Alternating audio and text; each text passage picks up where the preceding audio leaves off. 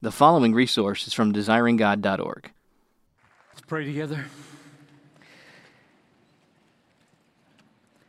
Father, you have been at work to bring us out of darkness into light of various measures of dimness and brightness. And now I pray, oh God, that you would complete that work in some in a decisive, saving way. Some will tell the story. God saved me at T4G 18. And I just ask that you'd finish that miracle. And now I pray for myself that I would be clear and faithful to your word, and that these folks would be given ears to hear and hearts to embrace the truth. I ask this in Jesus' name, amen. So the theme has been distinct from the world, and my title is New God,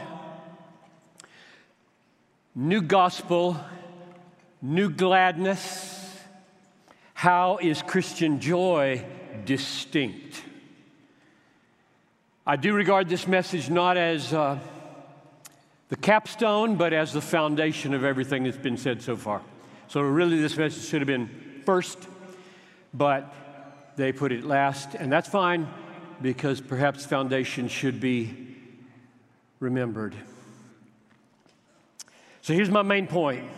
Under the banner of distinct from the world, my main point is the most basic, and I've thought about that word, that's an important word, the most basic, most essential distinction between a Christian and a non-Christian is not new decisions of the will, not new deeds of the hands, not new doctrines in the mind, but a new delight in the heart. That's my thesis. Say it again.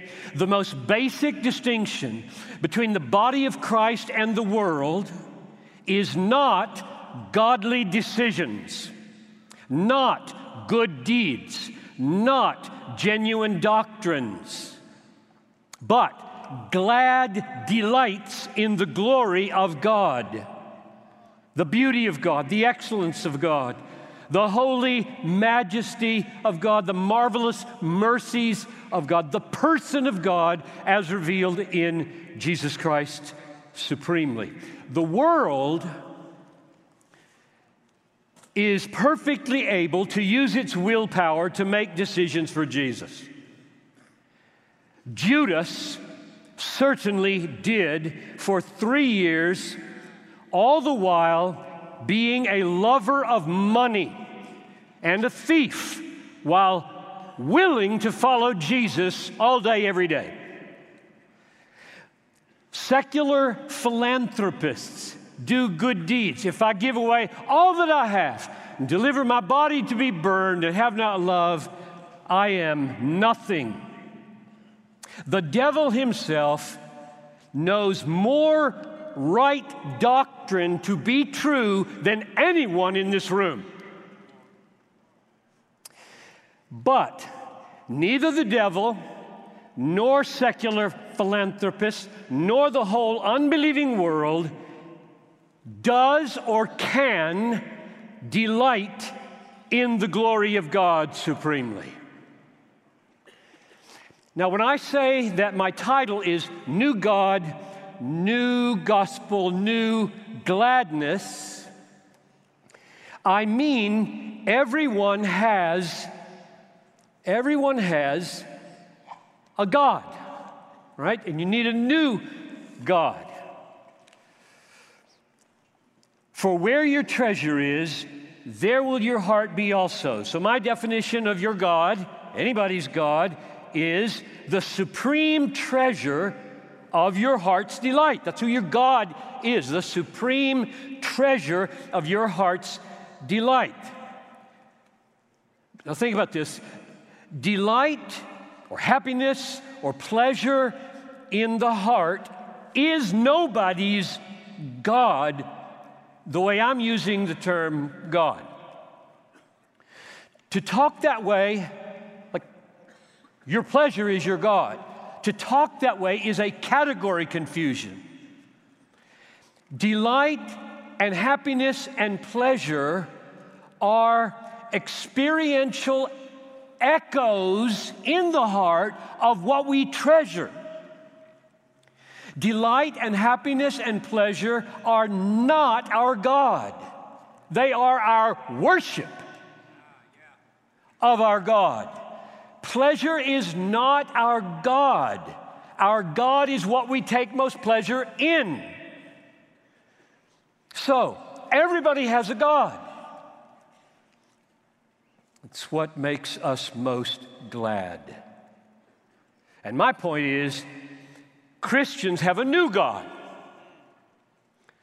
namely God, our highest treasure and deepest pleasure. And when I say in my title, New God, New Gospel, New Gladness, I mean everybody has a gospel. Everyone believes a good news, whether it comes true or not. And if pressed, everyone has something they believe would be the best news. And that would be, the best news would be, something is going to happen in my life that will make me the most happy. That would be my gospel. Something's going to happen to me, and it will make me most happy. And my point is, Christians have a new gospel, namely the gospel of Jesus Christ, the Son of God, crucified for sinners, raised from the dead, reigning forever. This is our new gospel precisely because it brings us to what will make us most happy. That's what the gospel is. Good news because it brings us to the biggest, longest happiness. Listen to 1 Peter 3:18. Christ also suffered once for sins, the righteous for the unrighteous, that he may bring us to God. That's the point of the gospel, to bring us to God. And what does the Bible say we find when we get there? Like boredom? Misery forever in his presence? That's blasphemy. Self-denial in heaven is blasphemy. It says, in whose presence is fullness of joy, at whose right hand are pleasures forevermore. That's why he died. We rejoice in God through our Lord Jesus Christ, through whom we now have the reconciliation. We rejoice in God, through whom we have the reconciliation, or Jesus, through whom we have the reconciliation. If the gospel only brought us forgiveness, if the gospel only brought us justification, if the gospel only brought us propitiation, if the gospel only brought us escape from hell, eternal life, health, and wealth, and did not bring us into the enjoyment of the person of God, it would not be good news. I don't care how many songs we sing about those glories, it would not be good news, because every one of those magnificent achievements of Christ are to get us to God. They're getting obstacles out of the way so we can get to God, which is the end of the quest. And it's not boredom when you get there. That would be blasphemy. It's joy when you get there. And so the gospel of Jesus, our new gospel, is a new gladness. So, the most basic, the most essential thing that distinguishes a Christian from the non-Christian is that we have a new gladness in a new God through a new gospel. That's my message, and I could just go home. However, let me see if I can show you how unbelievably controversial this is, so that it lands on you with some weight and you'll stop thinking about joy as icing on the cake or peripheral or anything other at the essence of the universe and the essence of God and the essence of salvation. To help you feel some of the weight that this carries, let me venture to say that in the last 200 years, Christianity in America has been distorted, or to use a more serious word, ravaged. Christianity in America has been ravaged by the dominant teaching that decisions for God are more basic in defining a Christian than delight in God. The upshot of the dominance of this viewpoint, right across the Christian spectrum from Roman Catholic to fundamentalist Protestant, the dominance of this viewpoint is the emergence of thousands upon thousands of professing Christians who have made decisions about God, joined churches, have no new gladness in God, and are not Christians. The effort of this dominant viewpoint in American evangelicalism to define saving faith apart from spiritual affections is biblically futile. To define saving faith apart from feelings, that's a positive word, I'm using it synonymously with affections, or emotions.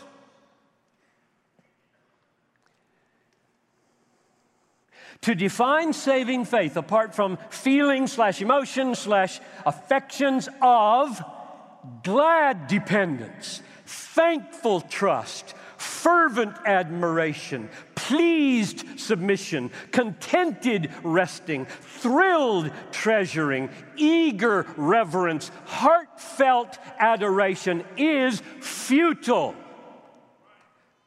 You cannot strip those adjectives away.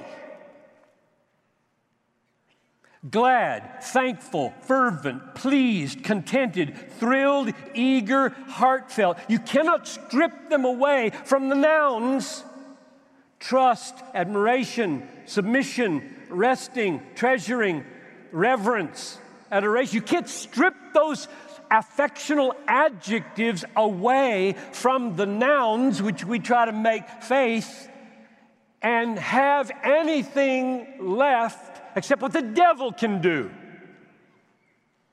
Or, if you think carefully, you might have some oxymorons left over, like unthankful saving faith. But there is no such thing. One of the reasons that this viewpoint, that decisions are more basic to faith than delight, one of the reasons this holds so much sway in America or the world is the belief that at the moment of conversion, man, not God, must be in decisive, final control of whether saving faith happens. That's a very, very carefully worded sentence, because I just read a big book by an Arminian, and I know where the loopholes are in our Calvinistic language. So I'm going to say it again.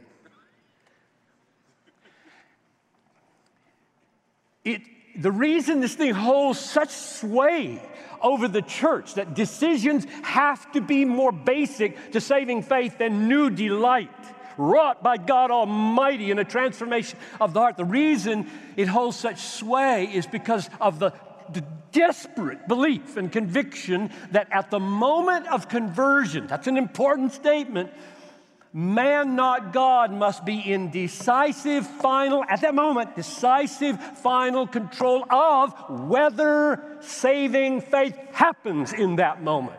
It's got to be mine, not his. That's why it holds such sway.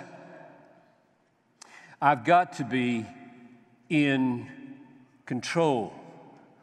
And since, this view says, we do have control over our decisions of the will, we don't have control over the affections of the heart. Therefore, the affections of the heart are not allowed to be basic or essential to what a Christian is. Because that puts us out of control, God in control, and you know where that goes. Glory to sovereign grace. That's where it goes. That would mean in the moment of conversion, a miracle has to happen. A miracle has to happen. To waken spiritual affections that don't exist in the sinful human heart. And sinful man, therefore, loses control. You ever had it? We acknowledge he's lost it. The miracle-working God would have decisive, final control at the moment of conversion. And we would have to confess the biblical truth that what we need most in the moment of conversion is not sinful human autonomy, but the miraculous divine gift of a new nature with new gladness through a new gospel. That's our most basic need, which the Bible says over and over again is what actually happens in conversion. A new nature is created with a new thankful trust and a new fervent admiration and a new pleased submission and a new contented resting and a new thrilled treasuring and a new eager reverence and a new heartfelt adoration, a new gladness in a new God through a new gospel is created by God Almighty. Sometimes, let's look at a few biblical pictures of this. Sometimes it's called a new creation. Ephesians 2, we are his workmanship, created in Christ Jesus. You're a Christian, God created you a Christian. You didn't do that. God did that. He created you. Or 2 Corinthians 5:17, if anyone is in Christ, he's a new creation. Or sometimes it's called new birth. John 3, truly, truly, I say to you, unless one is born again, he cannot see the kingdom of God. You must be born again. The wind blows where it wishes, And you hear the sound of it, but you don't know where it comes from or where it goes. So is everyone who is born of the Spirit. Sometimes it's called calling. We preach Christ crucified, 1 Corinthians 1. We preach Christ crucified. We'll say, now, the preaching is happening, right? That's happened a lot of times in this conference. We preach Christ crucified, a stumbling block to Jews and folly to Gentiles. But to those who are called, Jews and Greeks, Christ. This message of Christ crucified is now Christ, power of God, wisdom of God. Now, you gotta get this. You have H.B. preaching Christ, saying, come, believe, gladly submit to this preached, crucified Christ. And some, when they hear that call, say, foolishness. Others, when they hear that call, say, stumbling block. And some say, that's the power of God. That's the wisdom of God. Who are they? They're the called. Well, they're all called. That's why we do theology, and that's how you become a theologian. Is just think, okay, they're all called. They were all just called. You were all called to the crucified Christ. Oh, that you might be called to the crucified Christ. Because if you're called by God to the crucified Christ, you say, because a miracle happens, like Lazarus, come forth, my Lord and my God. The crucified Christ is the power of God and the wisdom of God. So sometimes it's called a new creation, sometimes it's called new birth, sometimes it's called being called, and sometimes it's called being chosen out of the world. A little different than election, but John 15:19. You are not of the world. I chose you out of the world. Therefore, the world hates you. Sometimes it's called death to the old nature and new life in holiness. Romans 6. Our old self was crucified with him. You didn't do that.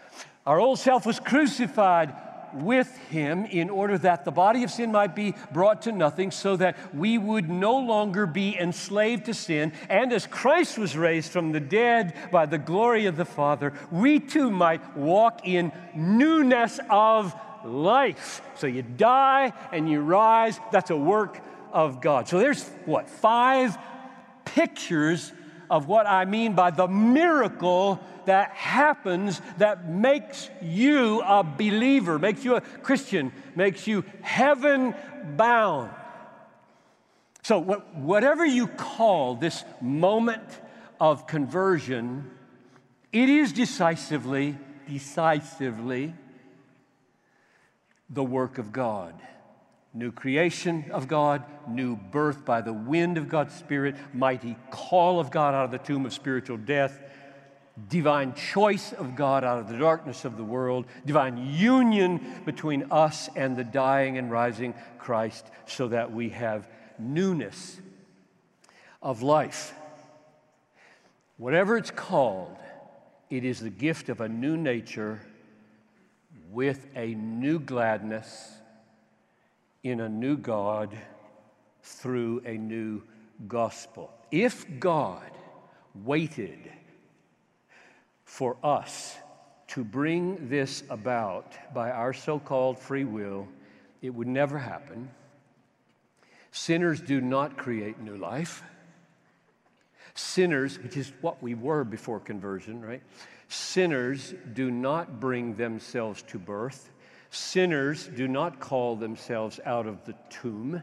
Sinners do not choose themselves out of the world. Sinners do not forge a union with Christ so that his death and his life become ours. This is the work of God, bringing into being a new person.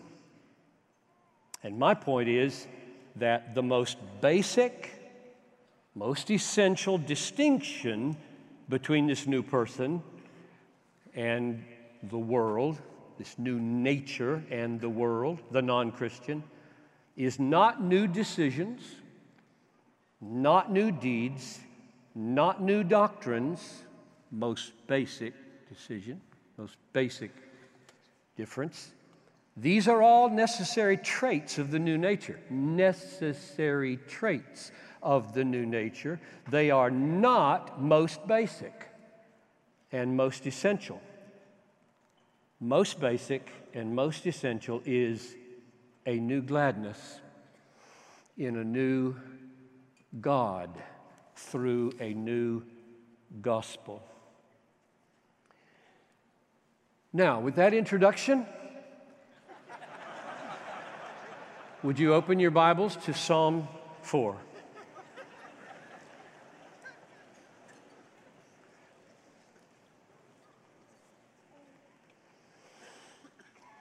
Book of Psalms, the 4th Psalm. I'm going to be focusing on verses 6 and 7 because my subtitle is How is Christian Joy Distinct?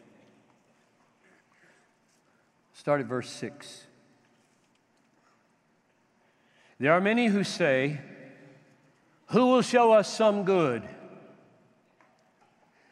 Lift up the light of your face upon us, O Lord. You got issues of where the quote marks should be there, by the way? Just imagine that there are no quote marks in your Bible and see what happens.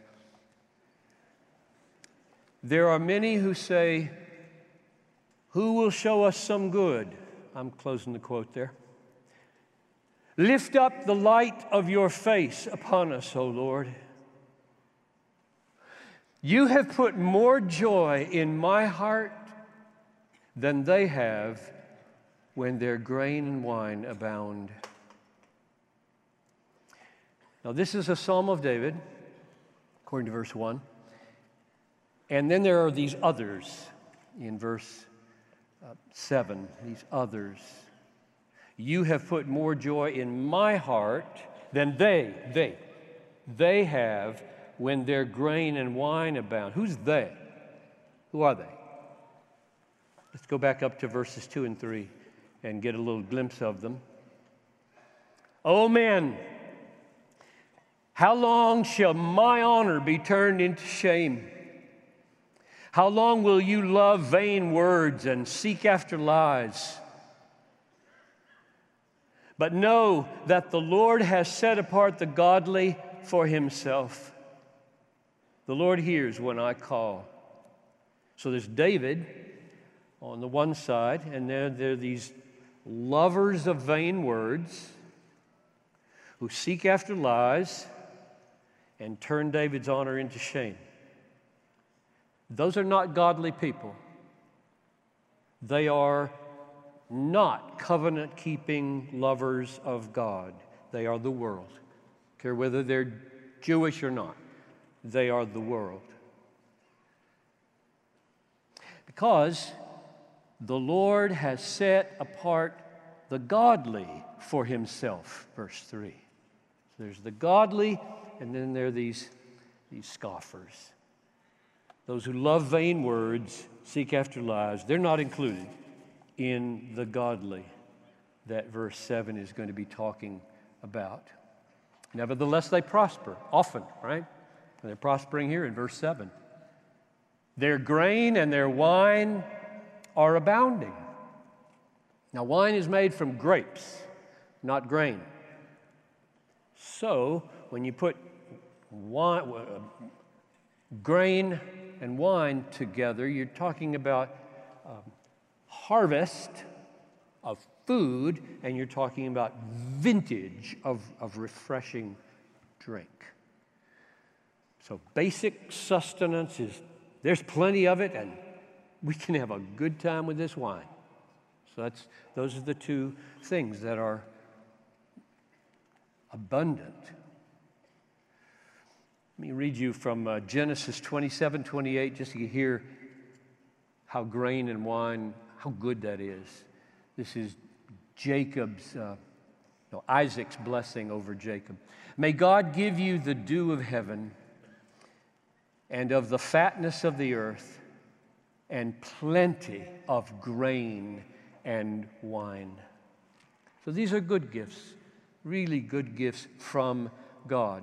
They are meant in the godly to awaken thankfulness and joy in the bounty and the refreshing sweetness of God himself, right? You enjoy through the gifts to the giver and taste something of God in every good thing that he gives you. But as David looks at this unbelieving world, they're enjoying the bounty of its grain and wine, he says in verse 7, you have put more joy in my heart than that. You have put more joy in my heart. More joy than that. More joy than bountiful food can give. More joy than bountiful wine can give. So more joy than when your basic needs are being met, and more joy when there's super added pleasures of taste and gladness. Going pretty well for the godless. Lots of grain, lots of wine, lots of happiness, joy. I don't chop those words up because the Bible doesn't. Happiness, joy, pleasure, delight, satisfaction, abounding in the world. And David says, I have more. But let's be careful here. And I'm gonna do some Hebrew with you. But the reason I feel legitimate in doing some Hebrew work with you is, number one, because there's some folks here who can hold me accountable. And number two, because in the end, and I want you to feel the happiness of this for all of you non-Hebrew readers, the context is going to decide what the Hebrew means. And you can see that context without Hebrew. So here's what I mean. The way that Hebrew describes a distinction from something is with the preposition from or min. For example, Genesis chapter 3, verse 1. The serpent was more crafty than any other beast of the field. Like, I have more joy than they have when they're grain and wine about. So the serpent was more crafty. Now, literally, and nobody should ever translate it this way. So when I say literally, I'm not saying that's a good way to translate it. It's just I want you to hear the Hebrew behind it. The serpent was crafty from any other beast of the field. Here's the reason that matters. The Hebrew reader is left to decide what the distinction is. See, the word more in English, more joy, you automatically think quantitatively. Like they've got 60 and I got 70. It doesn't work that way in Hebrew. That's why I'm working on this for a minute. When it says, the serpent was crafty from any other beast of the field, the question then becomes, distinct from other beasts in quantity of craftiness, frequency of craftiness, subtlety of craftiness, wickedness of craftiness? Doesn't say. You got to figure that out from the context. So here we are in verse 7 of chapter 4, and you've got something like an awkward literal rendering. You have put more joy in my heart from the time or the season of their abounding grain and wine. And you're left to decide what quantity of joy or source of joy that's different or kind of joy that's different. And we're thrown back on the context and whoopee, every English reader can see it. This is really important homiletically for probably 90% of you in here. I would guess those of you who study Hebrew didn't keep it, and lots of you didn't study it, and you're feeling like, oh, there he goes again, quoting original languages, no hope for us. Baloney. There are 10,000 glories in the English Bible you have not yet seen and that Hebrew readers haven't seen. Give yourself to long staring at the English Bible, carefully putting the pieces together, and you will see more than many PhDs in our universities. Okay, that's not in the text of the sermon. Just close that up, and let me see if I can find my place. I love preachers and preaching and don't want to discourage you. So the context here, we're thrown back on the context as to, okay, if more may not be exactly right, what is it? And here's what I'm pointing you to as a contextual clue to how his joy is superior in some way to all that. grain and wine-based joy. And I'm going to get it from verse 6 by noting that on the front end, and you, of course, get rid of verse divisions and get rid of chapter divisions and all that stuff. On the front end of you have put superior joy in my heart, you have lift up the light of your face upon us, O Lord. And on the other side, you've got joy in grain and wine abounding. And I asked myself, why would David put it together in this way if he didn't want us to contrast the joy that comes from grain and wine and the joy that comes from the shining of the face of God? And I don't think, you don't have to know Hebrew to see that. You just have to look and think. You cry out, make your face shine on us, O God, and then say, you have put more joy in my heart than all that grain and wine-based happiness. Yes, you have. So I think David is claiming that there is another joy that is not necessarily attached to food and drink. It's not like their joy is in grain and wine, so is mine, but more. I don't think it's like that at all, given the context of verse 6. Verse 3 says, the Lord has set apart the godly for himself. The Lord hears when I call to him. And what do the godly call to him for?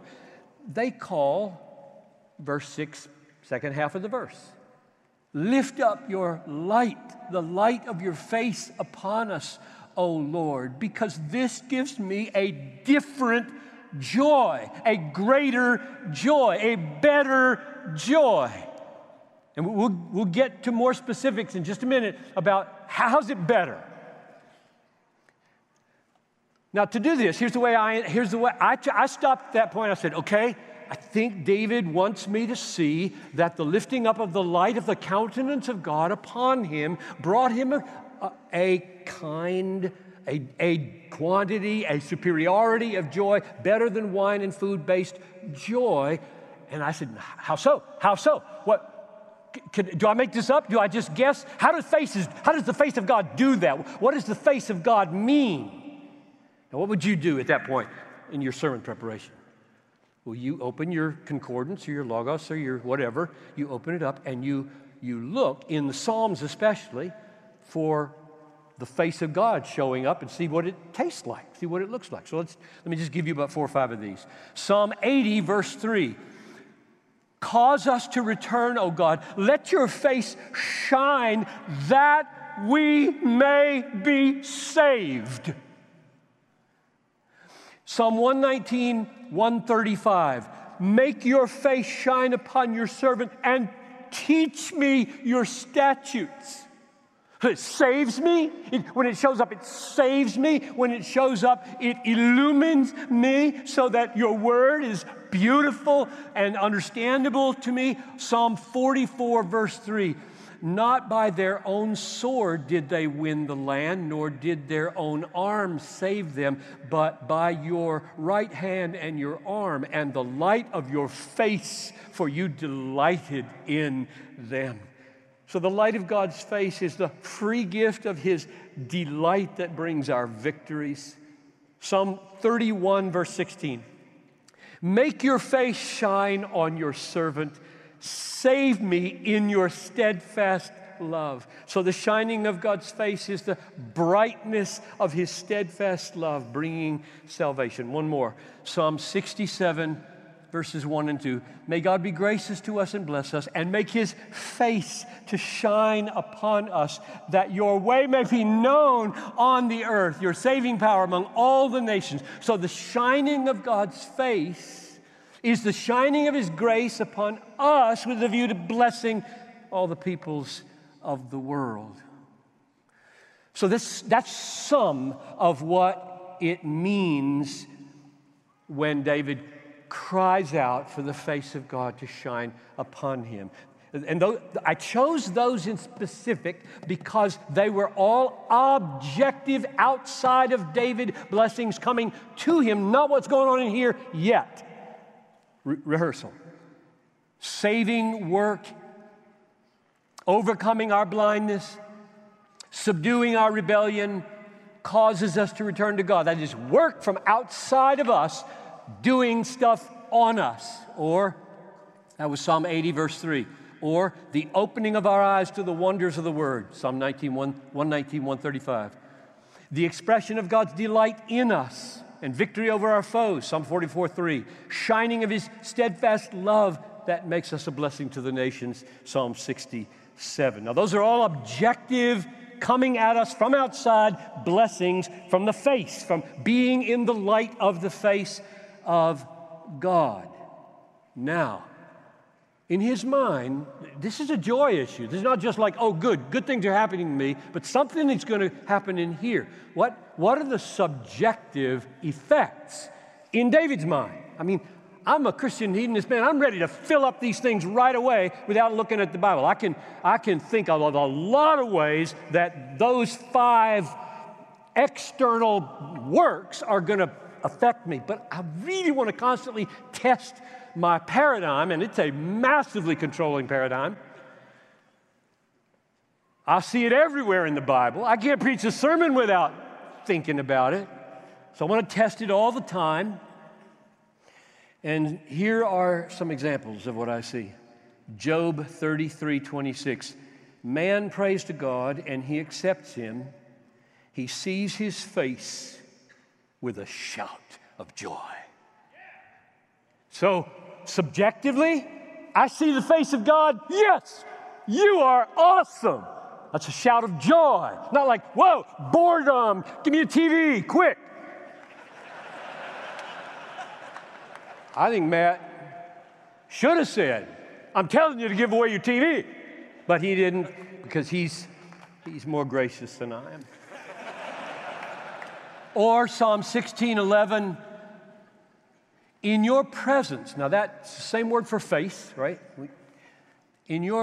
Before your face, there is fullness of joy. So as the face shines and these objective blessings are pouring on us, in us, he's saying fullness of joy is happening in the light of God's countenance. One more, Psalm 17:15. I shall behold your face in righteousness. When I awake, I shall be satisfied with your likeness. So now we got 3 of my favorite words, right?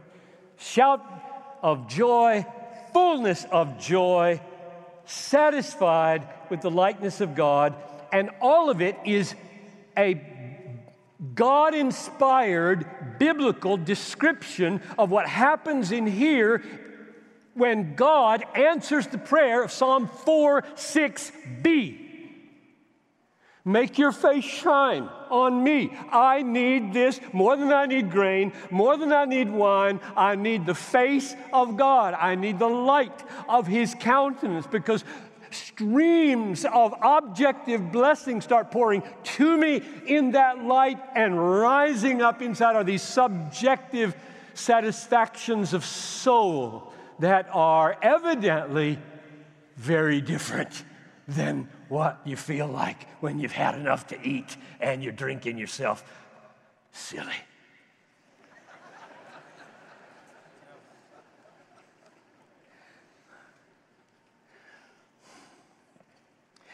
This is the new gladness of the psalmist.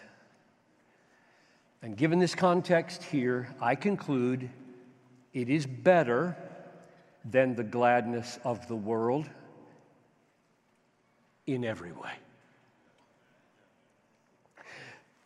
For example, the source is infinite and supremely beautiful. Contrast God with what? Contrast God with a loaf of bread.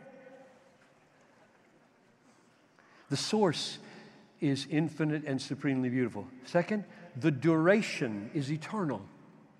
fullness of joy at your right hand forevermore.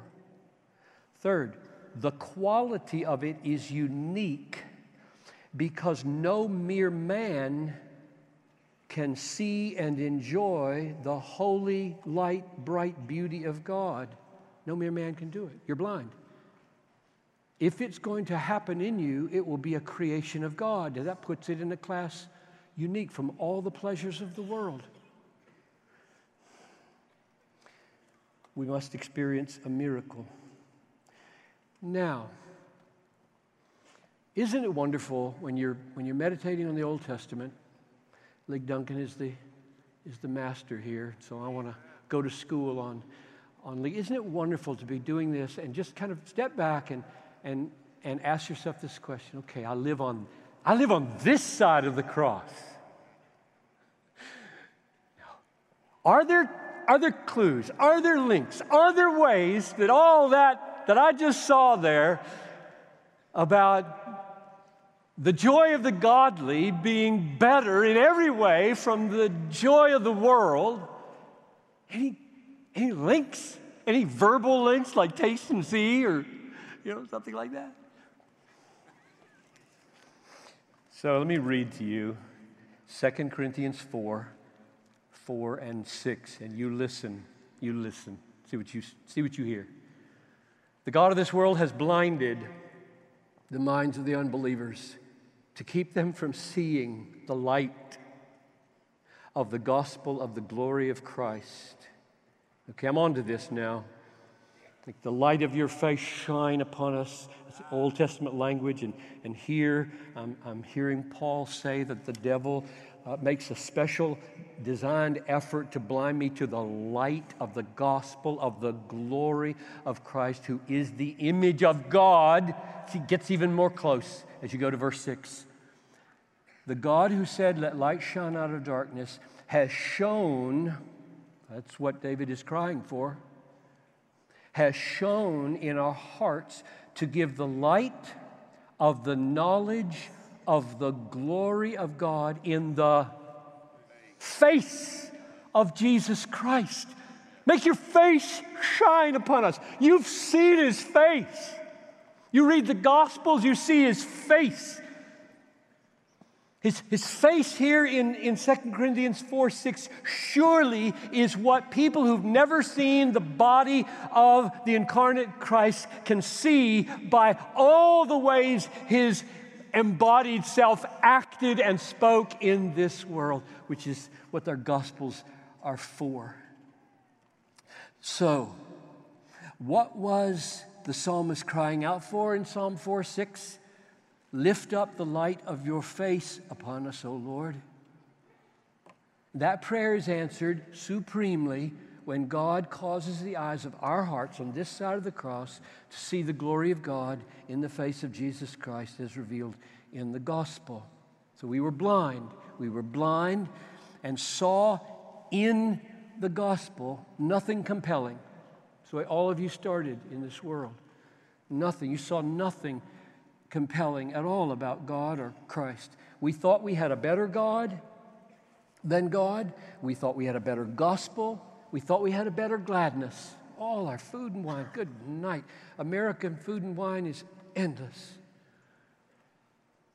Then God shone in our hearts, and the light of God was lifted up in the face of Jesus, and we awoke. We awoke, just like the psalmist said would happen if the light shone on us. And when we awoke, we didn't only see spiritual beauty with the eyes of the heart, which we did, we also smelled sweet spiritual aroma of Christ with the noses of our heart. 2 Corinthians 2:15. We tasted the satisfying goodness of God with the tongues of our heart. 1 Peter 2:2. We touched the healing fringe of the garment of God with the finger of our heart. Matthew 9:20. We heard the song of God rejoicing over us with gladness in Zephaniah 3:17. Now, I ask, what's the point? What's the point of a new fragrance of Christ, a new taste of divine kindness, a new touch of wholeness, a new sound of God's song, a new sight of God's bright, smiling face? What's the point of all that sensuous language? The point is that the most basic, most essential distinction between the Christian and the non-Christian is not new decisions. You don't decide to taste. Not new decisions of the will, not new deeds of the hands, not new doctrines of the mind, but a new delight in the heart.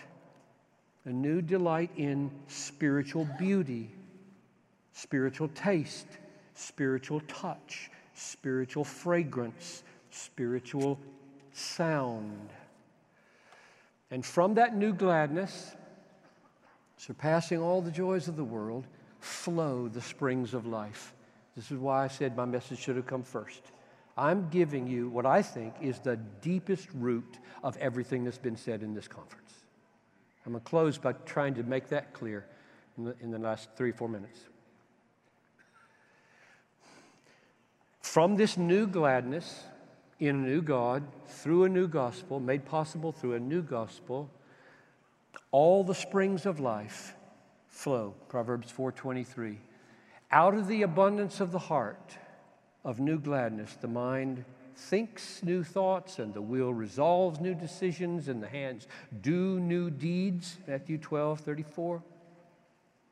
From this new gladness in our new treasure, we joyfully sell all that we have and buy that field at any cost. Cost us our lives. The steadfast love of the Lord is better than life. Why wouldn't I sell everything to have that field? And it says in Matthew 13:44, with joy he sold everything he had and bought that field. He didn't say, I guess I have to sell everything I have. That's unbelief. That's unbelief. Guess I got to go to church. Guess I got to stop sleeping around. That's unbelief. You joyfully sell all that you have. From this new gladness, new treasure, joyfully sell all that we have. From this new gladness in our great reward, we are happy and willing to rejoice in persecution, for great is our reward in heaven. The abundance of this new gladness, according to 2 Corinthians 8, overflows through affliction and poverty in a wealth of generosity. It's one of my favorite verses in all the Bible, is the picture of love in 2 Corinthians 8:2, where those amazing Macedonians are in the midst of poverty and affliction, and their joy overflows in an abundance of generosity. So, from this most basic, most essential distinction from the world flow all the other distinctions you have heard in 9 other messages. From this new gladness comes new godliness. From new prizing comes new praising. From new delights come new duties. From new desires come new disciplines. From new happiness come new habits. From new preferences come new purchases. From new contentment comes new kindness. From new cherishing comes new charity or chastity. From new pleasure comes new patience. From new satisfaction comes new sexual purity. From new cheerfulness comes new faithfulness. From new treasuring comes new tenderness. From new joy comes new justice. From new rejoicing comes new risks for what is right. From new savoring in the soul comes new sweetness on the tongue with our spouses. And from new life in the heart comes new love through the hand. So, may God make the truth clear and compelling that the most basic, the most essential thing that distinguishes a Christian from a non-Christian is not new decisions of the will, not new deeds of the hands, not new doctrines of the mind, but a new gladness in a new God through a new gospel. Let's pray. Father, I pray that none would be able to take whatever is true here and turn it into something peripheral, when in fact, out of the heart flow the springs of everything. And there are no Christians that haven't been given a new taste of your all-satisfying goodness. There aren't any. And so I pray that pastors would feel desperate to be used in supernatural ministry to awaken people from the dead,